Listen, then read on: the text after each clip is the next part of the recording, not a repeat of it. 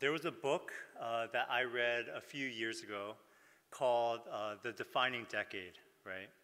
And in this book, the author mentions that your 20s are your defining decade, right? They say, the author was saying that your 20s, more than any other years, more than any other decade of your life, are the most pivotal to how you are shaped, to the way how you think, to how you even act. The author said that your 20s, how you process them, affects profoundly the way that you think and act in your 30s, 40s, and 50s. You know, all the reviews said that this is a book that all 20-year-olds should read at least once. I read this book when I turned 30, so this book was kind of worthless to me.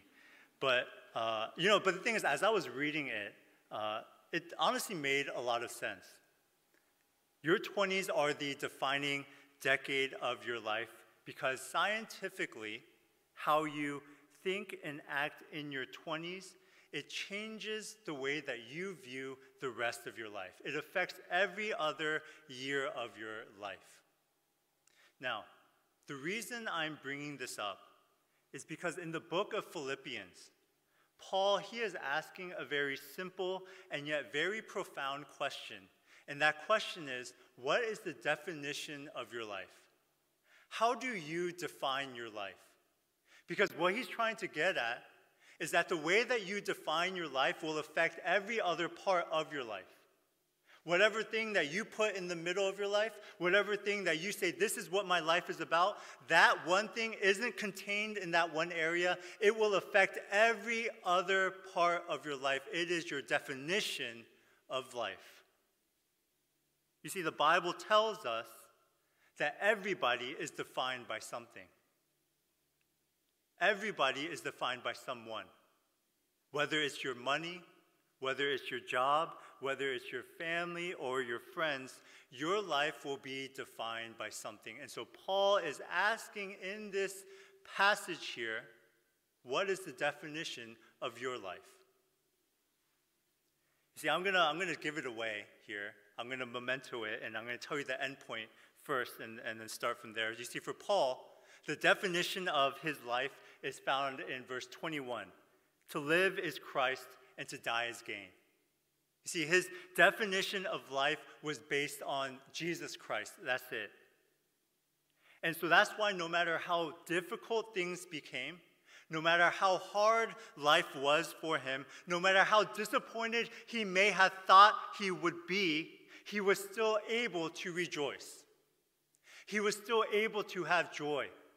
He was still able to have peace. He was still able to be faithful to God. Because you see, his definition was Christ.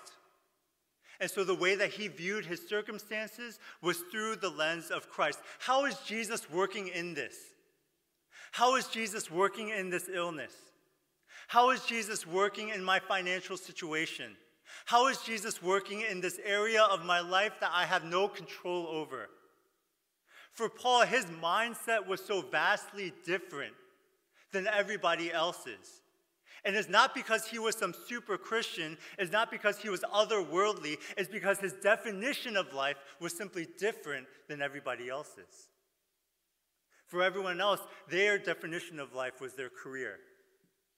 It was their money. It was their family. And so that's why when circumstances happen, they viewed those circumstances through the lens of their family, of their friends, of their money. And yet, church, for Christians, for us, the Bible tells us that when your definition of life is Jesus Christ, the way that you view circumstances, the way that you view illnesses, the way that you view everything is going to be drastically different. Because the Bible promises one thing. It says that God's plans are bigger than the world's circumstances. That God's plans are greater than Satan's evil. That's what we believe. And that's what God promises to his children. And so that's why when we look at passages like this, when we look at the Bible and read about a man named Paul who continues on and goes to prison and encounters hardship after hardship after hardship. It is so strange because in it all, he continues to say, don't worry about me because I have joy. Don't worry about me because I'm good. Don't worry about me because I'm fine. You see, there was an author who wrote that the measure of a person's spiritual character is what it takes to steal their joy. In other words, at whatever point your joy breaks down, that's the level of your spiritual strength. That's why when I look at my spiritual mentors, there's nothing that really is up and down about them. They don't really experience these huge peaks or these huge valleys. There's this steadiness and there's this joy that's within their lives. They remind me of a rock in a river, just steady, flowing.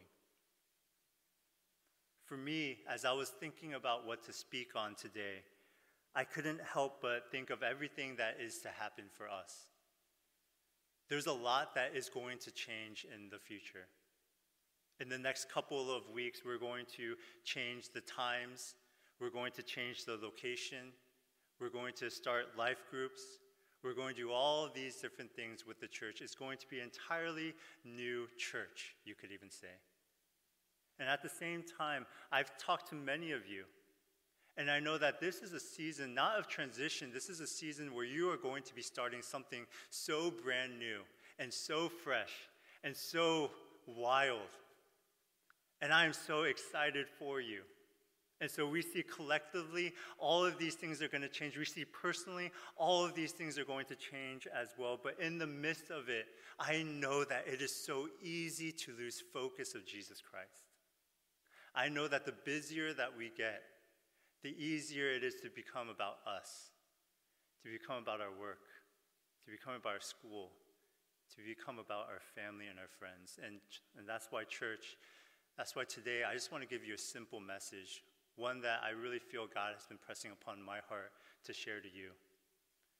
And it's the question, what is the definition of your life? Is it Jesus Christ? Is it Jesus Christ?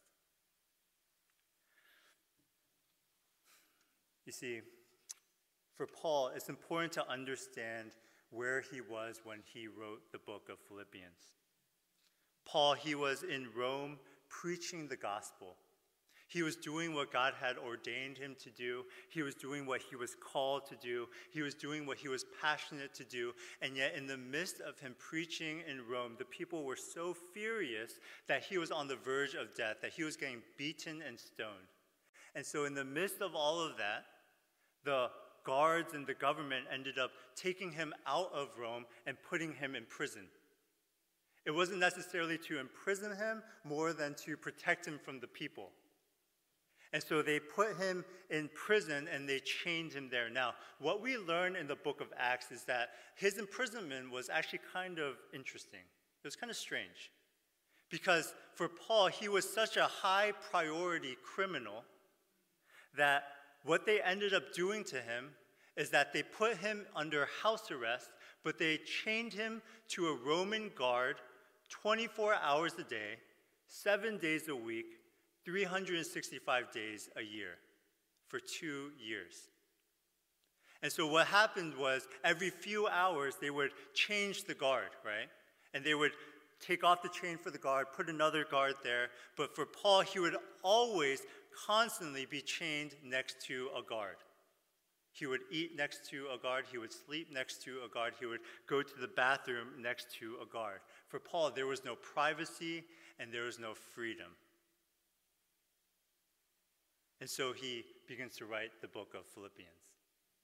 And in this passage here, he writes by starting out saying, I want you to know that what has happened to me. In other words, what he's saying here is, I want you to know that I'm okay. What he's doing is he's consoling the Philippian church. And he's consoling them because they were deeply upset and frustrated. And you know what? I think it kind of makes sense that this church would be frustrated because here was their leader. Here was a man obviously called from God. Here was a man who had all the giftings of the entire world, and yet in the prime of his life, he was stuck in prison. In the prime of his life, he couldn't leave his home. In the prime of his life, he couldn't do the calling that God had placed him to do. And so they were upset. They were disappointed. Think of all the great things that he could be doing, and yet he was stuck there. Think of how much God had prepared him to preach and teach in that moment, and yet he was stuck there. I think for many of us, more than anger or frustration, the emotion that many of us struggle with is disappointment. We're disappointed because we had never envisioned that our lives would be this way. We're disappointed because we had never thought that we would be where we are at this moment. We are disappointed because there are things that we had hoped for that had never transpired. And I believe that the Philippian church must have been thinking something quite similar. You see, the greatest Christian leader of that time, their pastor and their friend, was in prison, and all they could do was wait. All they could do was ask God to free him, and yet he wasn't being freed. Think of how much fasting, how much prayer, how much early morning services that they must have been doing for Paul. And yet for 2 straight years, there was no answer. Think of how disappointed they must have been. But you see, church, Paul was not disappointed. Because in verse 12, he says, I want you to know, brothers, that what has happened to me has really served to advance the gospel. You see, in other words, what he's saying is that the condition that he's in, the circumstances that he's a part of, those things have turned out to advance and progress the gospel. That the things that he is encountering at that moment is actually enhancing his calling in life. That the thing that God has placed upon his heart, the passion, the thing that he is most passionate about, he could not have envisioned it to be occurring the place that he is in, and yet it is occurring there as well. You see, he's saying that even though he could not have planned this on his own, God is orchestrating these things to happen so that his ultimate will would be done. For Paul, he had a plan for his life. It wasn't to be in prison. The Philippian church had a plan for his life. It wasn't to be in prison. But God had a better plan. God had a better plan. You see, verse 13, it says, it has become known throughout the whole imperial guard and to all the rest that my imprisonment is for Christ. You see, Paul's leadership, what we have to understand is that Paul's leadership is unparalleled. His teaching and his preaching ability is incomparable. He could go into any major cosmopolitan city in the Greco-Roman world and begin preaching from the steps or from the temple, and immediately he would begin debating and people would begin converting to Christ. And just after some time, what would happen is that so many people would become converted that he would plant a church there and go to the next city and do the same thing over again. That was the leadership and the power that God had given Paul. And yet, what you have to also understand is that even for a man of his influence, one of the most difficult areas for him to speak into was the Roman government. That as much influence as he may have had with scholars, with other Jewish leaders, with all these other people, the Roman government was one of the places that was very difficult for him to get into. But I want you to see what happens. Because you see, Paul, the greatest evangelist at that time, in the prime of his career, is sent to prison where he has Roman guards literally attached to him 24/7. These are the same Roman guards who protect and care for the Roman officials. And these guards are chained to one of the most persuasive evangelists in the history of the world. Do you see how God has orchestrated these things for his ultimate glory? Do you see how God orchestrated these things to pursue the calling that God has placed upon Paul's life? Paul had a specific idea and a plan for his life. It was to go in this one direction. The church had a specific plan and a purpose for Paul to go in this other direction. And yet God had a different plan, and it was a better plan for Paul. And so there was no need for disappointment. There was no need to be upset. And that's what Paul is trying to tell the church. He's saying, look, you may have had a plan, I may have had a plan, but at the end of the day, God has an ultimate plan that is bigger and better than any circumstance of this world, that is bigger and better than any evil that this world can produce. And it is something that he has placed upon my life. So he's saying, don't worry, don't worry.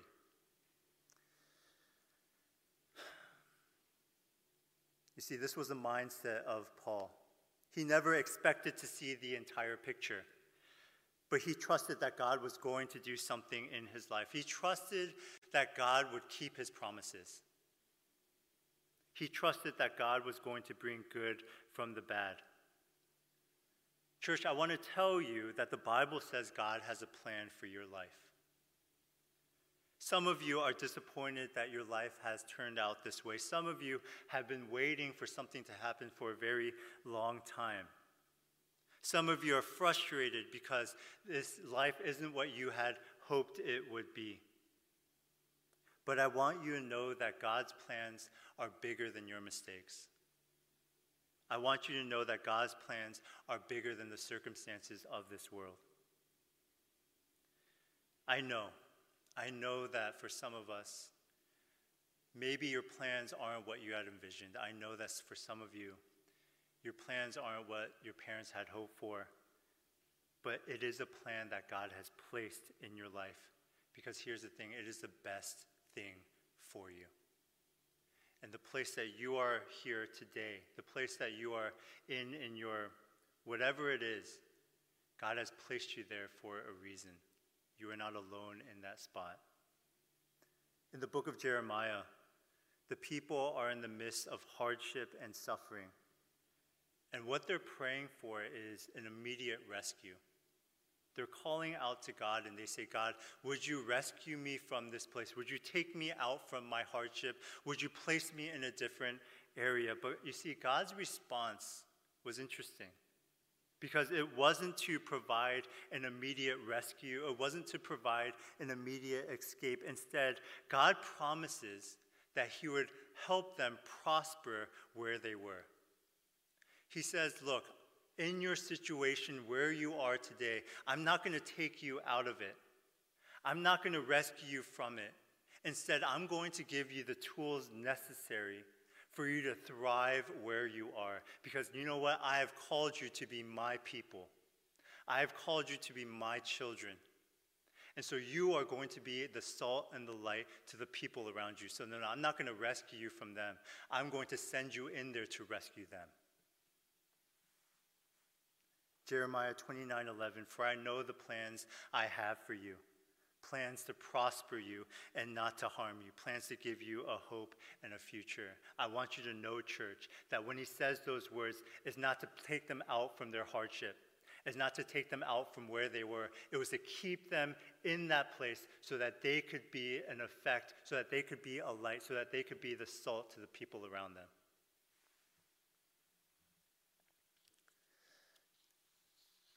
And this is the mindset of Paul. But look, the question becomes here, okay, if that's the mindset of Paul, how does he think this way? How is it possible for someone to think like this? In other words, how am I supposed to still have hope like this? How am I supposed to still act like Paul or think like Paul? And look, that's a good question. And I want you to know that it all goes back to Paul's simple and yet profound question that he is asking all of us today. What is the definition of your life? For Paul, his answer was in verse 21. For to me, to live is Christ, and to die is gain. The definition of his life was Jesus Christ. And that's why he was still okay in prison. For him, he knew that he couldn't plant churches anymore. He knew that he couldn't do the work that he had desired or that he wanted. But you see, his career was not his life.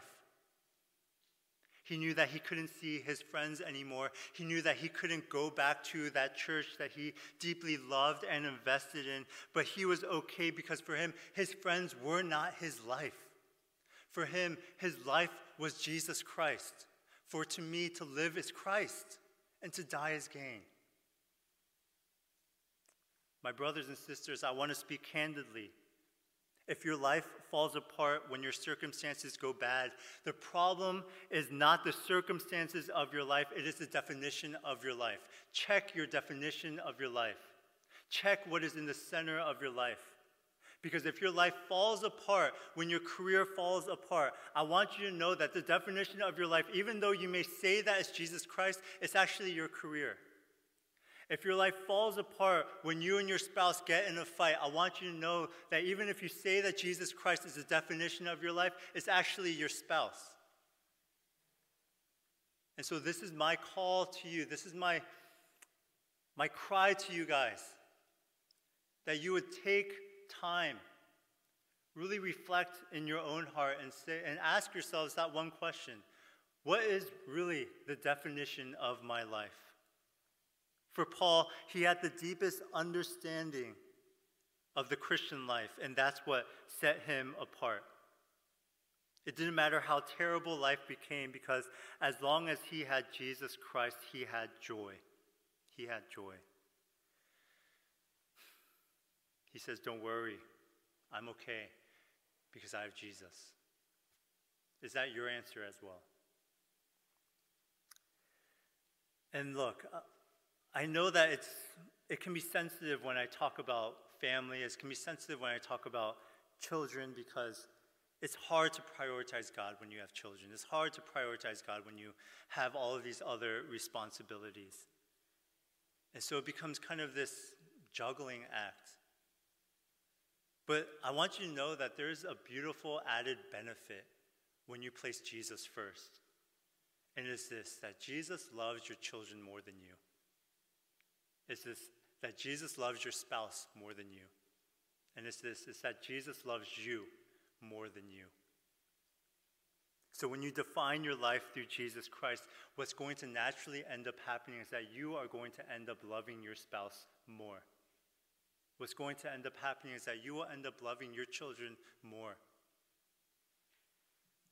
You're going to end up caring for your friends more, because you see, what we talked about before, whatever becomes the definition of your life, it is going to affect every other part of your life. And so the way that you see your children is not going to be through your own lens. It will be through the lens of Jesus Christ. And guess what? He loves them more than you do. You know?